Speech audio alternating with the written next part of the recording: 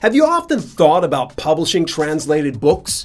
Better yet, would you Google Translate your books? Well, that's not such a good idea, and I'm going to share why it's a bad idea to use the internet to translate your publication. Listen in today as I share some bad translations from Spanish to English. Stick around.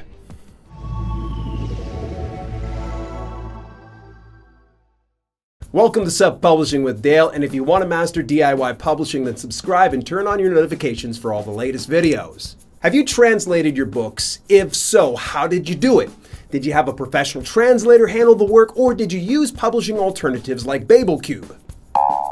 Leave your open thoughts in the comments. As you may recall in my previous video about how I got my KDP account suspended, I shared how people stuff their books with as much content as Kindle Direct Publishing would allow. Of course, when you make cheating the system a part of your business model, then you're going to run into some real nefarious types. One of the ways some self-publishers were gaming the system was fairly innovative, yet incredibly terrible.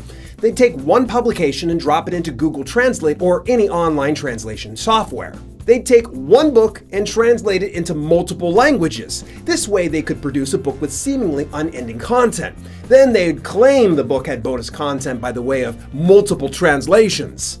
Now, before you start considering this hack tactic, it's important to note that translation software is not 100% accurate and can create some huge discrepancies between the original content and the translation. Don't believe me?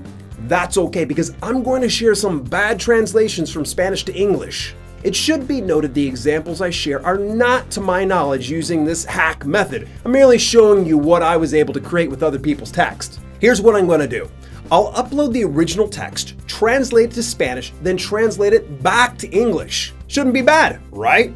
First up, we have ad copy from this fitness publication on Amazon. The original text reads, "An all-in-one training system that delivers maximum results for your efforts, helping you build a big, full chest, wide tapered back, thick, powerful legs, and bulging arms. Spending no more than 3 to 6 hours in the gym every week, doing workouts that energize you, not wipe you out." Well, let's see what Google Translate does to this simple ad copy. An all-in-one training system that provides maximum results for your efforts, helping you build a large, full, wide, conical back, thick, powerful legs, and bulging arms, spending no more than 3 to 6 hours in the gym every week, doing workouts that energize you, do not clean you up.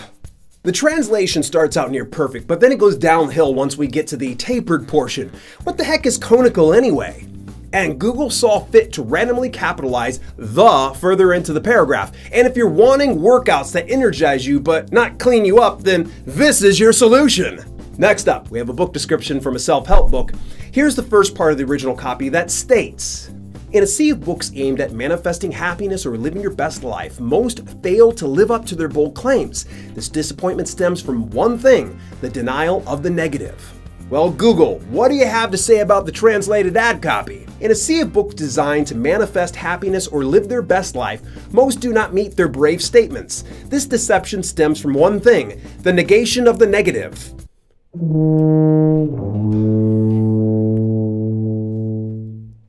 Let's get another example, but Google, I want your very best effort in translating. So I dug up a pretty rough book description from a collection of horror stories. It reads interesting enough.